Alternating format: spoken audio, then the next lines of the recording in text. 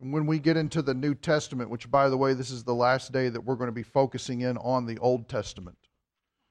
I'm glad you're sad about that. But I didn't hear alls from anybody else. Where you all at? Come on. But I think what's going to be interesting is we're going to see that everything that we've looked at so far, when we start taking apart the life of Jesus and talking about why he did what he did, why he taught what he taught, I think you're going to be very interested to see that there's not the old, bad, mean God of the Old Testament and the new, happy, slightly doped up God of the New Testament. That's not what you have. You actually have a completely consistent record of God's grace throughout history and a further revelation of what he's trying to accomplish. It all goes together, and it's all extremely beautiful. So I want to go through these first parts here, but before we do, does everybody have a pen? I brought two so that Vern didn't have to throw anything at me. So that's good. You need one? Excellent. Can you catch? You good? Okay. There you go. Love it. That's good. So the very first thing is the Bible is God's self-revelation. God wants you and me to know him. He wants lost people to know him. He wants everyone to know him. So he has made it clear, with the Bible being the most translated book in the world and the bestseller that's ever been, in order to get this truth taught into our lives so that we are changed people, manifesting, demonstrating his glory, living in a different way. He wants to be known because the knowledge of God is what changes people. Programs don't change people. I was so angry watching the news. You've got some guy from the FBI at the podium in Texas talking about what needs to happen. And you've got a chief of police talking about what needs to happen. And the county sheriff gets up there, what needs to happen. And the governor gets up there, is what needs to happen in these shooting situations. We just need stronger programs. Well, we just need better education about firearms. Well, we just need to raise mental health awareness. Has any of that junk ever helped? Not a bit of it. Boy, we'll spend a lot of tax dollars to make it happen. But things are not getting better. They're not getting better. And if you know what a postmillennialist is, which is somebody who believes the world's going to get better and better and better and better and better, and then it's going to be so good, Jesus will want to come back. You guys have gotten your act together so much. I'm so tired of being at the right hand of the Father. I want to come be with y'all. Because he does talk like that. First language, Hebrew. Second language, Kentucky. Okay? But, folks, that's not the way the world's going. The world's getting worse. And until somebody will actually stand behind a podium with a microphone that can tell the world, this is a result of sin. And the only answer is the new life that Jesus Christ has provided to forgive this sin. Until our country turns back to this, it's not getting different. It's not changing. It's not getting better. We're not going to hope more. Well, you're in my thoughts and prayers. Keep your thoughts and forget your prayers. Because it's praying to whatever God that you think will help you out at the time or answer like it's some sort of buffet. God is not Golden Corral. You can't take all the prime rib that you want and leave the Brussels sprouts on the side. No, you take him fully for who he is. And you are nourished on the things that taste good, and you are definitely nourished on the things that don't taste good. And why is that? Because God wants you to know him. And it's only by a knowledge of him that we are changed. Nothing else does it. You can modify your behavior, but you're going to go back to who you were. That's the scary part, isn't it? I'm never going to do that again. Liar! We're not even into my sermon yet. We cannot change ourselves. You have got to have outside help. And all the help you need is outside. Because there's nothing but dead man's bones on the inside. Apart from the Holy Spirit, we are nothing. Jesus is clear. The flesh profits nothing. I just need to try harder. Just need to do better. I need to put up a list of priorities. Well, I need to cut these things out. If any of that stuff is done, aside from a conviction that truth is brought in your life, you're going to go back to it. Even our AA meetings won't fully release you from the label of alcoholic, will it? Once an alcoholic, always an alcoholic. We can always go back, it's always possible. There's not much hope in that. Just pull yourself up by your bootstraps. Strive a little bit better. Try a little bit harder. Just don't go with those places. Just don't associate with those people. Man, I can't find any answers in me. Can't. I cannot find any answers in me. And when I sin, I am so boggled by that. And if it wasn't for the Word of God saying, that's because it's from your flesh. And that's what your flesh does. It sins. That's all it's going to do. The flesh doesn't get better. The flesh doesn't repair itself. The flesh doesn't manifest better things. The flesh sins. And it does it well. And that's all it does. Only by the Spirit do we put to death. And notice, the language is very clear that Paul uses in Romans 8. We put to death the deeds of the flesh. What does that tell me? It tells me that whatever spark is here with the Holy Spirit has got to have some gasoline thrown on it. Some of us pray a lot and read a little. We're labeled as talkers. Right? Interestingly enough, that's not my problem. Despite the sin that's going on in your mind right now about me.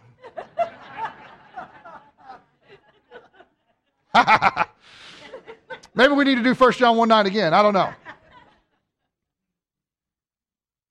Praying's great. I'm never going to downplay it. We all need to pray more. We all need to have concentrated times of prayers, and it wouldn't hurt us to scar up our knees praying. It wouldn't help us to be prostrate on the ground. Not prostrate. No. Prostrate on the ground, praying, humbling ourselves before the Lord. But I tell you this, if we're trying to pray apart from this, we have no direction. We have no fuel. We have no knowledge of what we ought to be praying. So this is God's self-revelation. He wants to be known, and He's trying to teach us something drastically different from how we think we ought to operate or what needs to happen in a crisis situation. If that sounds like foolishness to you, set up an appointment. Let's talk. I would love that. That ain't Jesus calling. Shut it off. Number 2, God is the eternal, always has been, always will be, sovereign, He has the right to rule, creator. And all that He creates is good because He is good. We cannot get that fundamental point wrong. God is good. Well, what about when He administers punishment upon people and says to wipe out all these nations? If God's so good, then why didn't He stop this from happening? God is so good, He didn't kill you when you committed that sin. That's how good He is.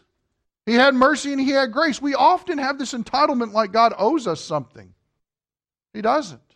He is a giver by nature, and that's what makes Him gracious. But let's not sit here and attribute a lot of bad things to Him. Let's not do that. We don't fully understand those things. Number 3, we are responsible and we are held to a moral standard, and only God, by His truth, sets that standard. Number 4, sin originates within us and it separates us from God. Why is it that we start out in a situation, being born into this life, where we don't have a relationship with God? The reason is because sin stands in the way. Sin is not ceasing. Sin is not you in the ground and people just death is not just you in the ground and people heaping dirt upon you to forget you forever. It is being separated from the one you should be with and conscious of it. The next one, God declares one righteous by faith alone, apart from works.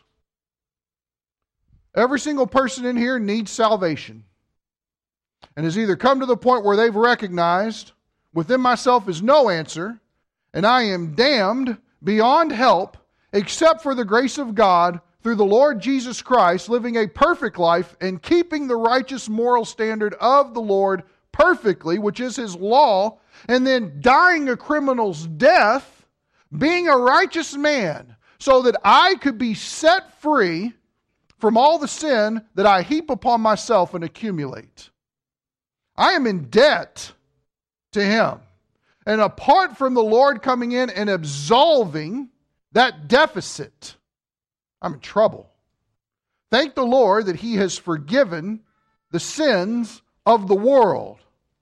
The only thing that stands between a lost person and being with Him forever in eternity is unbelief. Unbelief. Well, don't their sins need to be paid for? No. He's the Lamb of God. He's already paid for their sins. That's already a done deal. That wall that separated lost people from Him has been torn down by the cross. And now access is available if a person responds to the gospel. Next one, the glory of God is the centerpiece and goal of all existence. This is where history is going. God, the Creator, will be glorified. The last one, God's glory is maximally realized in the promised coming kingdom. The entire Bible does not point to salvation. It's not the point of the Bible. The entire Bible points to God's glory, and the way that that will be seen is when His Son returns and lays to waste all opposition and establishes for Himself in Jerusalem a kingdom in which He will literally rule with perfect justice and mercy from the throne of David, sitting on it literally. It's not a joke. And that's everywhere that history is going. That is the culmination of all existence. He is the pinnacle and He is the end of all of it. Any questions before we move forward? We're all caught up to speed. Good. Now, if you would, take your Bibles. Turn with me to 1 Kings 12. We're going to talk a little history. Then we're going to talk a little bit about God's message through the prophets. There's so much going on with the prophets, I had no way to sit here and say, yeah, we're going to thoroughly dissect all the prophets. And the reason is because we would be here until the Lord returns doing that. There's so much going on. But let me suggest this to you. One of the greatest ways to learn about the prophets is to sit down with one of the books of the prophets and start going through it over and over and over. Use every Bible study method that you've ever been taught, and when you get to the end of that book, start again at chapter 1 and keep going. Go back again and go back again to get familiar with what's going on.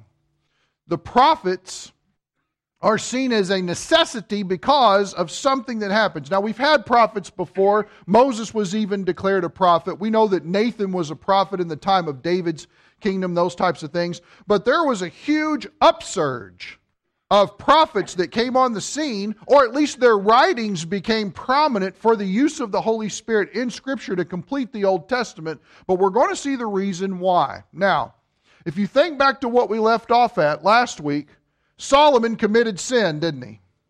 He was in grave sin. In fact, he went as far as to get on the high places where there were pagan altars, either presently or formerly, and build new altars for his many wives so that they could sacrifice unto these false gods. Yahweh is very clear in the Old Testament. He is not to be worshipped as a common deity. He's not common. He is the creator of all things, and He is to be worshipped only as He prescribes worship. To worship Him in any other way is to maybe have good intentions and to maybe be very sincere, but to be extremely off base. And I will tell you this, sincerity of heart never trumps ignorance of mind, especially when the truth has been made plainly available. We have to remember, God is not hiding in a box. As much as the media would like to put him in one and try to get rid of him and remove him from the minds of every single person, that's not where he is. He has made himself plainly known, plainly seen, and he wants to be known. So now here's the problem. The consequence for Solomon's sin was that the kingdom was going to be ripped out of Solomon's hands. But because of David's faithfulness, he would spare that incident in Solomon's life, and instead it was going to trickle over into his son, whose name is Rehoboam.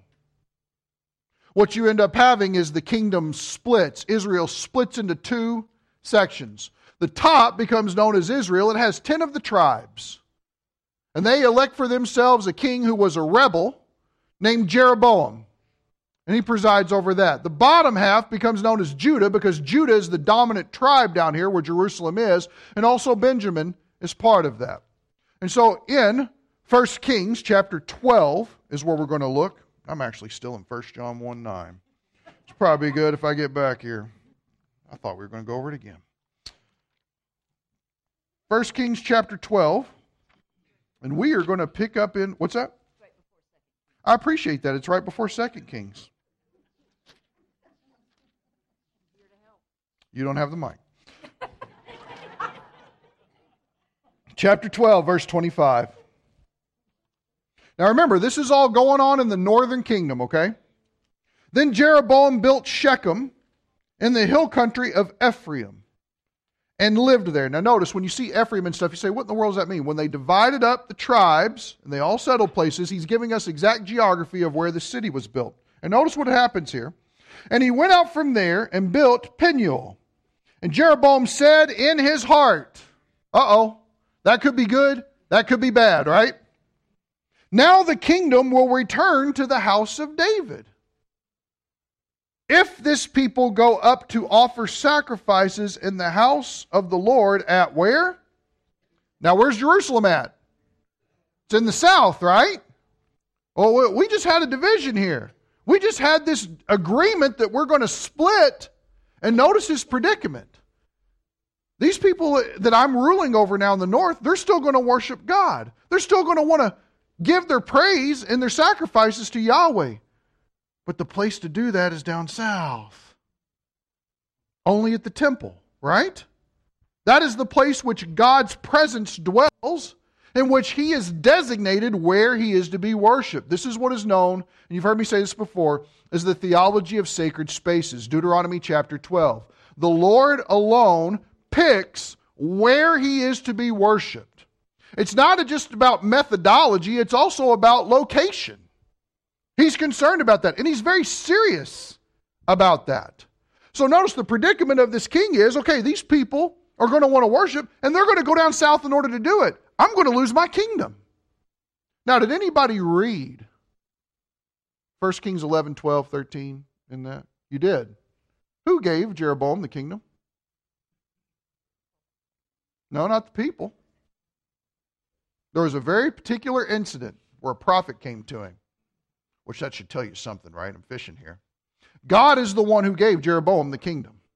He actually says the Lord is going to rip it out of Rehoboam's hands, and you're going to get 10 tribes to rule over. And Jeroboam said, well, that sounds like a sweet deal. But now his problem is that when people want to worship, they've got to go into the other opposing territory in order to get that done.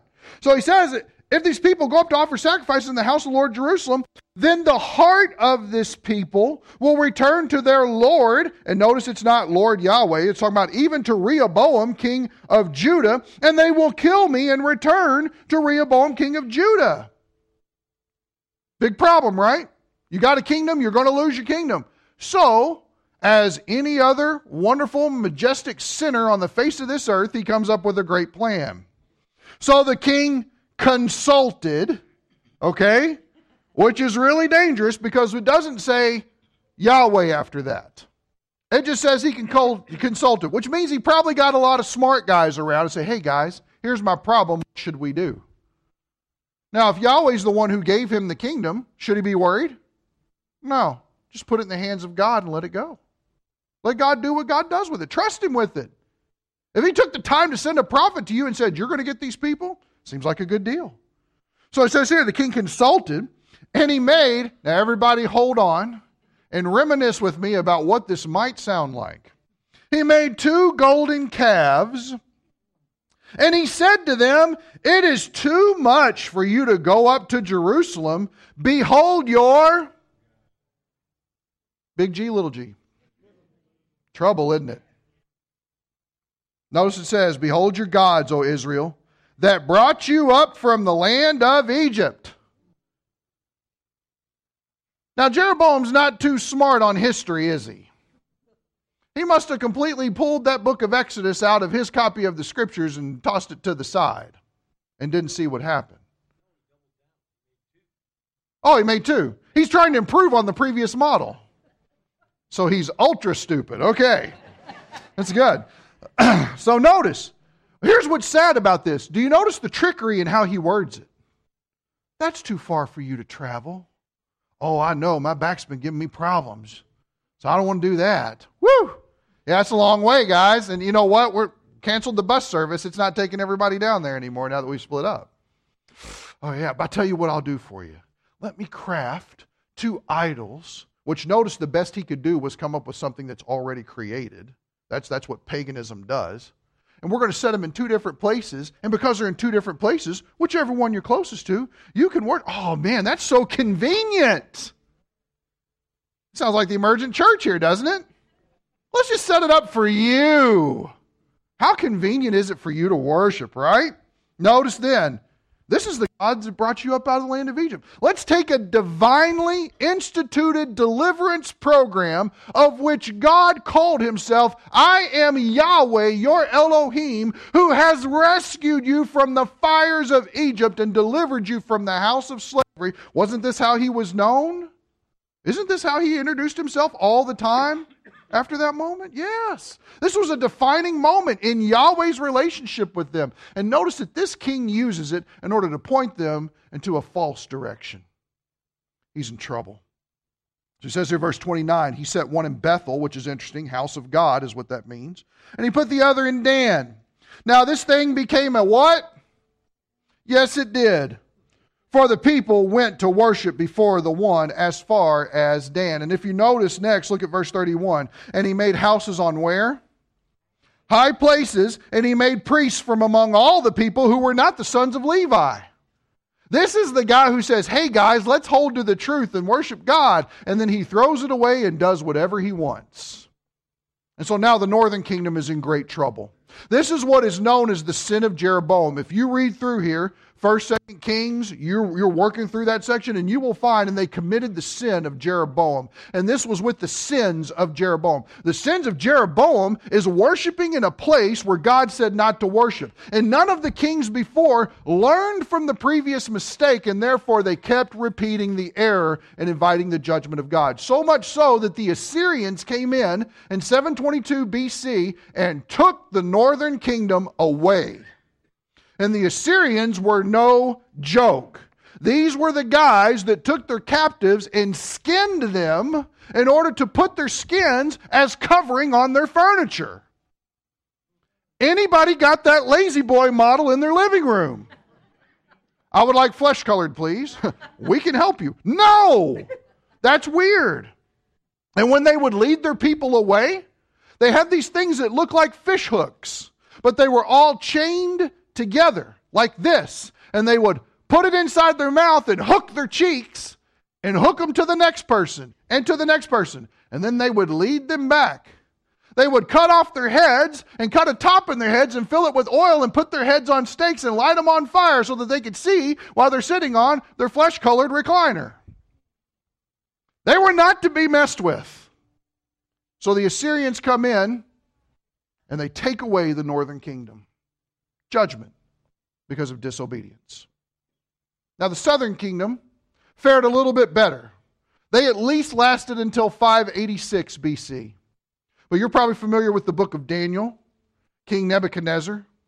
And he comes in through a few different campaigns and begins to just take people away until finally Jerusalem falls in 586.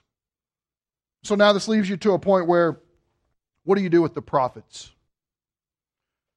I'm going to ask you to do this in your spare time, okay? Because we just don't have the time allotted for it. I know we don't have Sunday school. Make that joke. That joke's old. But read sometime, please, Deuteronomy 28. It's in your notes. There's some commentary on it a little bit, but read it for yourself. And here's the reason why. In Deuteronomy 28, let me just give you briefly, verses 1 through 14 are the blessings that are in place if Israel will just be sold out and faithful to following God. But from verse 15 until verse 68 of that chapter are cursings for not obeying Him. So think about that. When they divided this up with chapter and verse numbers, first 14 verses, blessings. But from verses 15 to 68, cursings of what would happen. In fact, Mitch, if you don't mind, let's bring up the couple of verses on the cursings. I think it's 28:20 is one of them. I think it is. Deuteronomy 28, number 20, I think it is. Yeah, 28:20. Here's an example of one of the cursings. The whole idea kind of summarizes a few times. Yahweh will send upon you curses, confusion, and rebuke in all you undertake to do until you are destroyed and until you perish quickly on account of the, what does it say? Evil of your deeds, because you have forsaken me. Yahweh will make the pestilence cling to you until He has consumed you from the land where you are entering to possess it. In fact, guys, it gets so bad that they end up resorting to cannibalism. That's how far the sin of Israel from wandering away from God. And see, here's the crazy thing. Compare this today. From God plainly and openly revealing Himself and speaking truth into their lives, and even saying, write it down, post it, and even to the kings, when you get into office, write it down, know it, memorize it, know it like the back of your hand. It's not that we have a lack of Bibles. It's really not that we need to give more money so that more Bibles will be made in this country. It's the fact that we're so illiterate about the Scriptures for one reason. We just don't read it.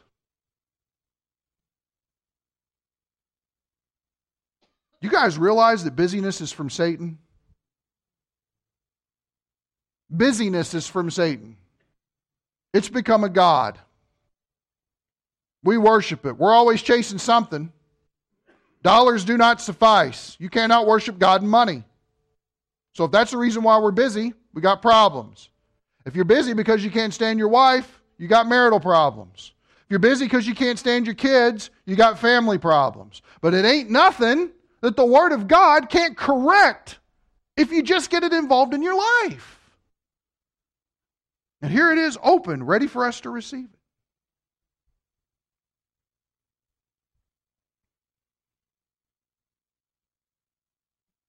You guys are scared, aren't you? What's He going to do next? I just want to love you, I promise. So, why do I take you to these blessings and cursings? Here's the reason why. Because it is the key to understanding the prophets. You're not going to find a prophet say anything that does not conform perfectly with what goes on in Deuteronomy 28. Because they're going to tell them, if you will turn to the Lord, here's all the blessings that will happen. You know what? It's the same blessings that He told you years and years and years ago. You just weren't listening then. Or you didn't pass it on to your kids. So now I want to tell you the exact same thing again. If you don't follow Him, here are all the cursings. And guess what? That's at the end of that chapter. And it was told to you back then. But I want to tell you again. So the prophets come on the scene for one of many reasons, but the main thing is they are the mouthpiece of God. They are the deliverers of direct revelation where God has positioned and sent someone by special calling to a people to convict them of sin, to deliver a message, to call for reforms in their society. And the reason was, and get this, don't let this be lost on you. The reason is because their worlds revolved around everything but God.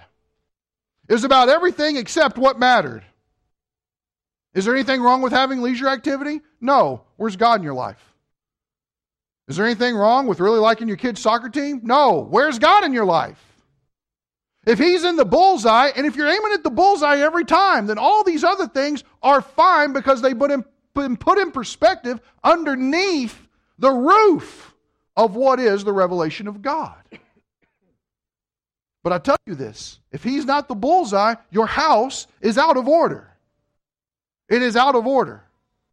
And I guarantee you it is worth your time as much as it will sting to sit down, men, and have this conversation with your wives and give them the opportunity to speak and tell you how they deeply feel about the direction of which you are leading this house. Because if you're not leading it towards the Lord, she knows it. And she feels it. I came to preach today, man. And I'm serious. It's a big deal. Some of you have spouses that don't follow the Lord. You feel that. And it hurts.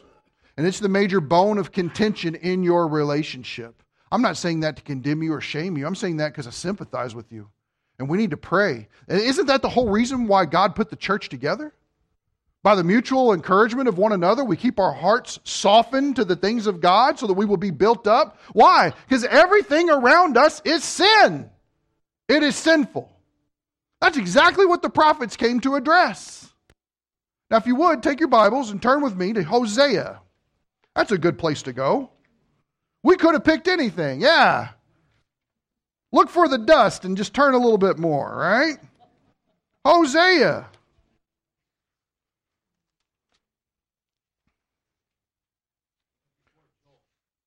It is. Let the record show Kevin didn't have the mic. It's true. I'm just messing with you. One of the functions of a prophet was to call the people to obedience. Was pretty much to stand up and say, guess what? Life is out of whack. Culture is out of whack. And the way that it got that way was not it just happened or it's somebody else's fault. Every single person has a role of personal responsibility in fostering and nurturing a culture of which Yahweh God is exalted. Every single person is responsible. How do we know that? Because He's made His revelation plain. Know it, do it. Very easy. Very easy. So what I want to show you here, chapter 14, it's the very end of the book. What do we know about Hosea? That's probably a good place to start. It's always fun stuff, right? God called him to do what? Marry a prostitute. Raise your hand if God called you to marry a prostitute. Woo! Now, that wasn't me raising my hand, okay? My wife is not here today. She is a beauty. It's not her. But yeah, she was going to say something. You're dressed up 2 days in a row. I don't even know how to handle life, okay? So, but called in to marry a prostitute and to have children by her. And the whole reason was to paint a vivid picture to Israel. This is what my relationship is like with you. I love you. I'm sold out to you. I give my heart for you. I provide for you in everything. And you instead want to run around and sleep with all the other nations and all the other gods when you have the best sugar daddy at home. That's the idea. You have the best love you could ever possibly get, and you are settling for lesser loves. You almost wonder if Israel's not a high school girl. Does that set in with anybody? But he loves me. No, he doesn't. He's evil. Get away. But isn't that Israel? Isn't that Israel's history in that time? Well, maybe this. Well, maybe this. Well, maybe this. Well, maybe God. How come He's never the first answer?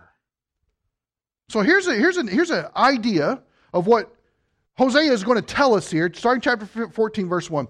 Return, O Israel, to Yahweh your Elohim. Notice it. I love it. No bones about it. Return. You know what you need to do. Get back with Him. For you have stumbled because of your iniquity. Stop. Whose fault is it? It's theirs. Notice that. Personal responsibilities in play. Take words with you and return to the Lord. Say to Him, take away all iniquity and receive us graciously, that we may present the fruit of our lips. Assyria will not save us. Very interesting. This is before the captivity. Assyria will not save us. What does Assyria do? No, Assyria will fish hook you and then use your arm for their armrest, right? Literally. So notice, Assyria will not save us. There's no salvation in another nation. We will not ride on horses, nor will we say, our God, notice the little g, to the work of our hands, idolatry. For in you the orphan finds mercy. And notice what God says, I will heal their apostasy. I will love them freely, for my anger has turned away from them, and I will be like the dew to Israel. He will blossom like the lily, and he will take root like the cedars of Lebanon. His shoots will sprout, and his beauty will be like the olive tree, and his fragrance like the cedars of Lebanon. Those who live in his shadow will again raise grain. Notice, if you will just take your refuge in the Lord, life will turn around. He says here, and they will blossom like the vine. His renown will be like the wine of Lebanon. O Ephraim. Now real quick, why does it say Ephraim? Ephraim is another name that is used for Israel in the Scriptures because whenever Joseph's line came on the scene and the brothers at the beginning had committed such sins, Yahweh passed over them for the promise. Judah receives the kingly line. We all know that because Jesus is the line of the tribe of Judah, descended from Judah. But as far as the inheritance line or the birth line, I guess would be considered going on, how would we say that? I guess that's how we would say it. And I can give you references for that if you would like it. Genesis 48, 14, and 20 would be one of the references. And then 1 Chronicles 5, 1 through 2. Genesis 48, 14, and 20. 1 Chronicles 5, 1 and 2. That line came through Ephraim. So it was divided at that moment. The blood went through Ephraim's line. The royal designation goes through Judah's line. We'll talk about that later when we get to Jesus and his birth and everything in a couple, or 2-3 weeks. So it says here, O Ephraim, what more have I to do with idols? It is I who answer and look after you. And I am like a luxuriant cypress. From me comes your fruit. Now watch this. I love how he calls these people to account. Whoever is wise, let him understand these things. Whoever is discerning, let him know them. For the ways of Yahweh are right, and the righteous will walk in them, but transgressors will stumble in them. Now there are many, many, many examples of prophets calling Israel away from idolatry and back into the good graces of the Lord. But they have to come to a position of realizing, sobering up from whatever adulterous relationships they're in with these foreign gods and realize that He is the only God. That's one idea of how a prophet works. If you would, turn to Isaiah 11. Prophets also were pivotal in announcing the Messiah and also announcing His coming kingdom. Isaiah 11. And this is probably one of the most beautiful recognitions of Jesus Christ. And when you get into your notes, and you will see that I've cited Jeremiah 23 in your notes. We're not going to touch it today. But the reason why I cited that is because there is a connection there that says, I will raise up for David a righteous branch. And this prophecy in Isaiah connects the righteous branch imagery that is connected to David. And so I want to show you this, and then in your spare time when you study that, you can see the connection. Chapter 11 of Isaiah, verse 1. Then a shoot will spring from the stem of Jesse, which is David's father, and a branch from his roots will bear fruit. The Spirit of Yahweh will rest on him, the Spirit of wisdom and understanding, the Spirit of counsel and strength, the Spirit of knowledge and the fear of Yahweh. And he will delight in the fear of Yahweh. And he will not judge by what his eyes see, nor make a decision by what his ears hear, but with righteousness he will judge the poor and decide with fairness for the afflicted of the earth. And he, now watch this, he will strike the earth with the rod of his mouth, which is truth. And with the breath of his lips he will slay the wicked. Also righteousness will be the belt about his loins, and faithfulness the belt about his waist. Now, if you were going about trying to interpret this and set this in history, when does Jesus come as a judge? Do we know? The second coming, exactly. The second coming. In fact, when you read the book of Revelation, you find something very interesting about the description of Jesus. He's depicted, and they talk about his eyes are like a flame of fire, his feet are like bronze, white flowing hair, which is nothing like we've ever had any pictures drawn of him, but it just is amazing to see him, breathtaking. He's gleaming, but one interesting thing is he has a sash that stretches from his shoulder and goes down across his chest to meet his waist across the breast here.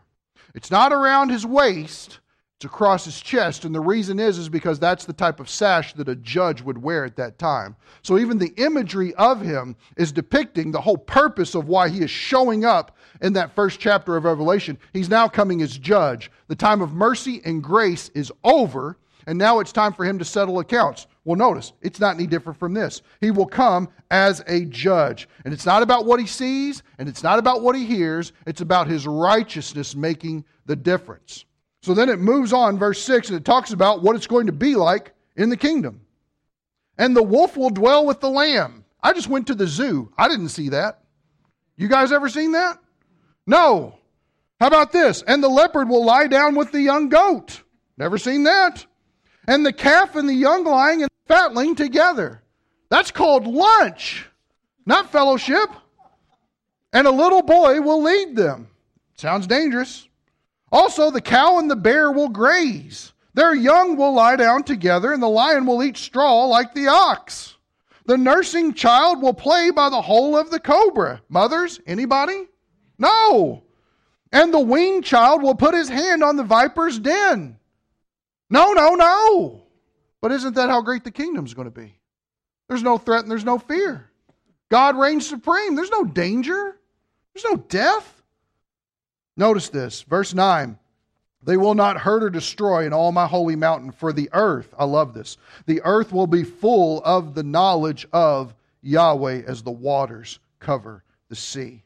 Then, and notice the indicator for time, in that day, when that happens, at that time when he is judge and sets up the kingdom and it is peace throughout and there is no fear of destruction. Notice what it says here. The nations will resort to the root of Jesse, who will stand as a signal. And the word means a standard, a sign. He is a rallying point for the earth is the idea. He will stand as a signal for the peoples, and his resting place will be, what's the word? Praise God for it. Let me ask you this. Could you use some glorious rest right now? Oh, brother. Woo! I started to see some Pentecostal glory fans pulling out right now, right? Absolutely we could. Because we look at our world, let's be honest. Isn't it interesting that the world has, you've got a case of the Mondays. You know what that is? Early morning dealing with sin. And what is the cure that we put forward? Coffee? Exactly. Thank you for saying it. That's exactly. I haven't had my coffee yet. We've even got signs now that say, ain't nothing too hard to handle with a little bit of coffee and a whole lot of Jesus. Now we look at that, we're like, oh, that's cute. That's funny, right? That bothers me. There's something that Jesus can't do that coffee can. I'm a little worried. You see what I'm saying? Dangerous theology, guys. Dangerous. You're too picky. I promise you I'm not. So notice the idea of one of the greatest themes is the prophets declaring there's future hope for you guys. Is the idea. Last part, false prophets. Turn with me to Deuteronomy 13. We'll look at this. The problem when you've got an upsurge of prophets that come on the scene is that you got a lot of guys that want the accolades of being a prophet, that enjoy the personal earthly riches that they think being a prophet will bring. But what you end up with is a lot of yes people, a lot of soothsayers, a lot of people that don't want to talk about what the hard things are in life, that don't want to tell us the truth. It's been interesting. The people that want to come and talk with me about, I have to tell them the reason why this is a problem is because you're doing this, and this in your life, and the Word of God clearly says, stay away from that stuff because it's not helping anything. What you're involved in is sin. They usually don't come back for another appointment. They don't schedule another one. But let's be honest, isn't that the way that biblical counseling should be? The problem is sin. That's what we got to deal with. And the problem isn't getting better at it, the problem is exposing it. Well, notice, there's a whole upswing of people who came on the scene when the prophets did that now want to say, well, what's going to make you happy? In fact, if you're familiar, who here is familiar with Daniel? I know Pastor Paul preached through it. Familiar with Daniel? And remember, Nebuchadnezzar had a dream? And he said, you tell me the dream, right? And remember, you interpret the dream, you tell me what it is, and that way I know you're telling the truth. Well, king, if you just tell us what the dream is, we'll tell you. Why? Because we're real good at making junk up. That's why we're all really theater students and incognito as prophets. We can improvise the situation, and we'll come up with whatever you want to hear to make you happy so that you don't take away that one guy that rubs my feet a lot. I like that. They're all in it for themselves. So watch this. What's interesting is, notice where we are in the Scriptures. Deuteronomy, right? Notice that God is warning Israel about false prophets are going to come. And look at the specifics. Very interesting, because we don't think like this today. Chapter 13, verse 1, if a prophet or a dreamer of dreams arises among you and gives you a sign or a wonder. It's David Copperfield with a robe and sandals, right? That's what we're talking about. Siegfried and Roy here. Notice it says, and the sign or wonder comes true. Stop. Can you trust him? I mean, he did a miracle. It wasn't just pulling a rabbit out of a hat. Maybe it was something like Yahweh said, strike this rock, water will come out. Maybe he can do that. Does that mean he's telling the truth? Look what it says. It says, and the sign or wonder comes true, verse 2, concerning which he spoke to you, saying, now watch this, let us go after who? Other gods, whom you have not known, and let us serve them. You shall not listen to the words of that prophet and that dreamer of dreams, for Yahweh your Elohim is testing you to find out if you love, notice that, Yahweh your Elohim with all your heart and with all your soul. Now let's finish this real quick and come back and hit this, because I saw a lot of people's light bulbs go off and I really liked it. Verse 4. You shall follow Yahweh your Elohim and fear him, and you shall keep his commandments. Listen to his voice, which is interesting. That would have brought back Exodus 20 when the Lord audibly spoke to them from the top of the mountain. Listen to his voice, serve him, and cling to him. Does anybody have a different word there besides cling to him? What is it? Cleave. Hold fast. Does that sound like anything you know in Scripture? And a man will leave his father and his mother and hold fast and cleave and cling to his wife, and the two will become one flesh. It's the same word. How do you cling to your sweetheart? Do you cling to God that way? Notice that. Notice the warning is remain close to Yahweh so you don't fall prey to this junk, this garbage they're trying to sell you. So, notice what it says after that. How do you deal with it? Chapter 13, verse 5. But that prophet or that dreamer of dreams shall be put to death. Execution. Capital punishment. Let's not make apologies for it. Let's accept it for what it is. Why is that, God? Because he has counseled, what's the word? Rebellion. Treason. Good word. He has counseled rebellion against Yahweh, your Elohim, who brought you from the land of Egypt and redeemed you from the house of slavery. And notice this, to seduce you. That word means to drive away, to scatter you from the way in which Yahweh, your Elohim, commanded you to walk. He will completely destroy your fellowship with the Creator of all things, is the idea. Notice what it says, so you shall purge the evil from among you. Does this paint a good picture of how sin should be handled? Sin deserves death. Yahweh's very forceful about it. So some of this might unsettle us a little bit. Turn back to verse 3. You shall not listen to the words of that prophet and that dreamer of dreams. Why? For Yahweh your Elohim is testing you to find out if you, what is the word, guys? Love. Stop. Love? What? But I have good thoughts about God. I have good intentions about God. Now we've talked about this, so let me test you. What is love equated with in the Bible? Obedience. That's not how we teach love today, is it? It's not what I find in CoverGirl magazine. Not that I have a subscription or anything. But you don't find it there. You don't find that love is a situation where a couple of teenagers just couldn't control their hormones, and so self-control went out the window. You don't find that being love. You don't find love as being obsessed with somebody, and so if somebody opened up the wrong door in your house, you actually got pictures of Rob Lowe pasted up all over the wall and a neon sign that says, "I love Rob Lowe." It's not infatuation. It's not obsession. Notice it's familiarity and responsibility. Do I know my God? And will I follow Him in what He says? But this guy came along, you don't understand. And just to use something cliche, because I can't think of anything better, but he put up a sheet, and when he brought it down, the Statue of Liberty disappeared. He's got to be telling the truth. Because when he raised up the sheet and brought it down, it reappeared again. Is it the sign that dictates truth? Is it? No. Is it the wonder? Is it the wow? And yet, don't we live life in the wow? How many of you got itchy fingers right now, just ready to check your news feed on Facebook when you get out of here? Anybody? Raise your hand if you're checking Facebook right now. Now, you laugh, but I'm not so foolish to think that somebody's phone and Facebook ain't out right now, okay? See, we've already got a lack of self-control problem. We've already got an obsession problem. We've already got infatuation problems because everything wants to distract from our attention so that we can't focus it on the thing that really matters.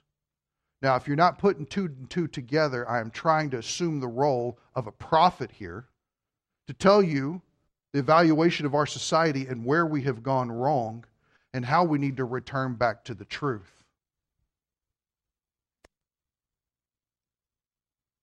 We got a truth problem, guys. It is a truth problem. And here's how we make up for it. Hey, how's your walk with the Lord going? Well, because it always starts like that, right? That's the answer. Well, and then you kind of look down sheepishly. It's not what it ought to be. Why? Busyness. Busyness. Satan sits on a throne of busyness and he wields a rod of doubt. He has no problem with it. He has no problem with crowding out life. Anybody had daily time in God's Word for at least 7 days in a row? 6. Do I hear 6? How about 5? 5. Give me 5. How about 4? 4. You almost have to get auctioneer about it because you're trying to find a taker. Yeah, 1. That's me. 1. That's me. And just now, I'll count this today, right? Church counts as my time in the Word. But you see what I'm saying? It's not that we haven't been given enough. And let's be honest, it's not that we don't know enough. It's not that it's that we're not applying ourselves to what is plain. This was the mission of the prophets. Guys, God already told you this. And He told you what would happen if you didn't listen. And He told you how He just can't wait to burst open the storehouses of mercy and flood you with blessing if you will just walk with Him.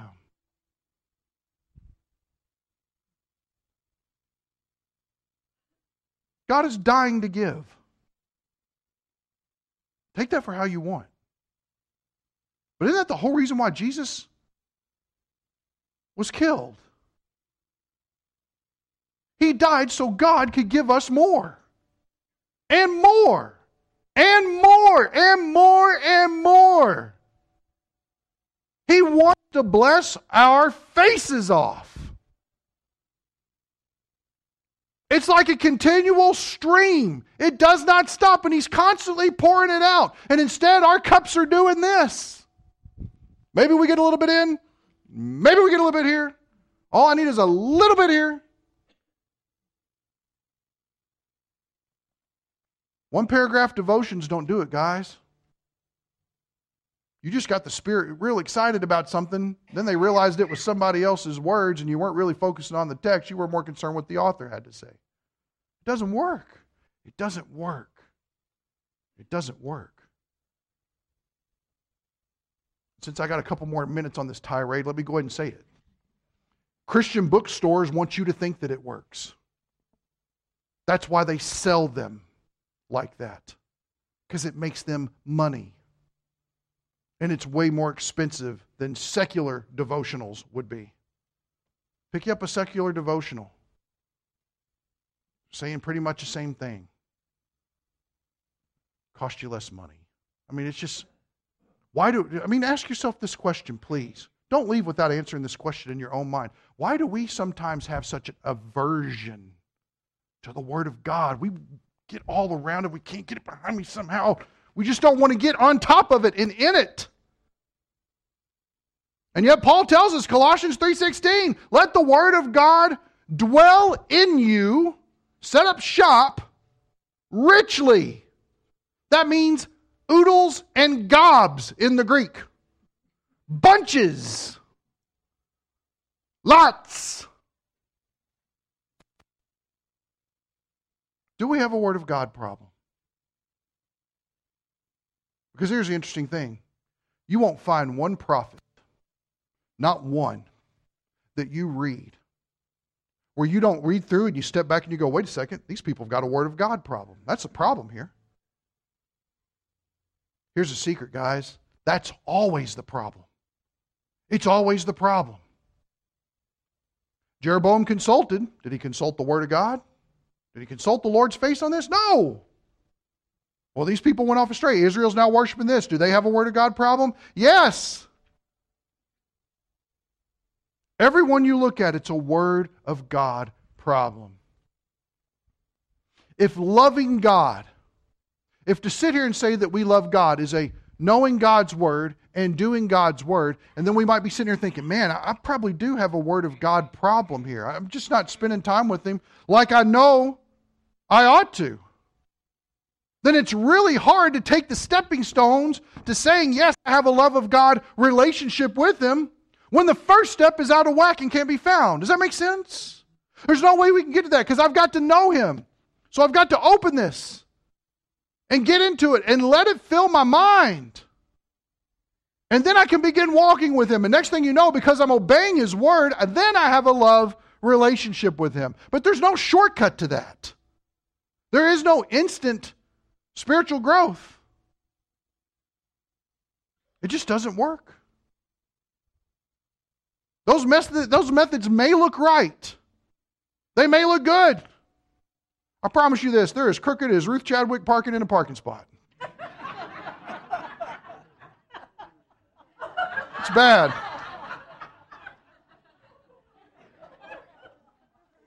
What's on the screen? Oh, how'd that get there? And what's funny is notice her hands on the wheel. That's because she got back in to recorrect it. And when I asked her how it went, she said, it looks the same way it did when I did it the first time.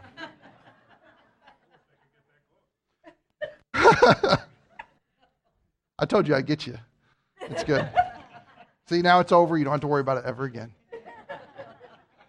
Mitch, put that on the archives. We'll use that one over and over. Let me say this, and then we'll pray and close. I can sit up here on a soapbox all day long. I get it. But let me say this. I was talking, I think, with Vern about this a little bit. This isn't a job. Understand this. My position before you is not a job. It's not about money. It's not about putting in your time and getting your due and all that stuff like that. It's a calling. It's a calling. And it's not, and understand this, guys, it's not any different for you. It's not. Don't cheapen it like it is. Well, this is just where I happen to go to church, or this is just where we decided that we like this. Don't let your participation in the body of Christ be you led. Let it be God led. Now, why do I say that? The reason why I say that is because if we have a truth problem, things don't begin getting exciting in our lives until we're applying that truth. And we're at a very critical moment as a church. Because we could sit here and run on a lot of feelings, and those fumes could give out quickly. Or we could be constantly fueled by the Word of God, which will last us the rest of our lives. The fire won't wane. It doesn't die out. It doesn't get bleak. It can still be seen no matter how dark times get. Why? Because when you're setting on this, everything around you can go to hell and it's okay. Everything around you can fall to pieces. Everything around you can come crumbling down. And you can say, you know what? God's Word didn't change in any of this situation. And because I know it, I don't need to be changing in this situation. I can still hold fast to Him because He is my Father and I am His child, and everything that He has spoken to me is sure. Do you have a truth problem? Let's pray. Father, thank You for being merciful and giving us an abundance of Bibles. The same scriptures, Lord, 66 books, they do not change. Everything You want us to know, everything You want us to do, to teach us how to love You, to teach us where to worship You. And we see, Father, this calling is not any different than the prophets that identified the evils of their day and showed this is how it is wrong in comparison to the Word of God. And Lord, what we see is sin is rampant. It is always the problem, and the truth is always the answer. And Lord, if we are thinking through our lives right now, we say, yeah, it's half-hearted. Just am not invested like I ought to be. Let this be a day of difference and change. Father, it's not something we can enact of ourselves, but it does start with recognizing our error and then calling upon You to make the difference. Father, make a difference in our lives. Be the difference in our lives. And if we have set up the kingdom of our life around something else, I pray, God, it be torn down and we position it around You, our holy Creator, our amazing Savior. You alone are worthy of our time, attention, everything. So, Father, thank You for loving us in spite of our failures. And thank You for the truth that can put us back on a pursuit of You. We pray it in Jesus' name, amen.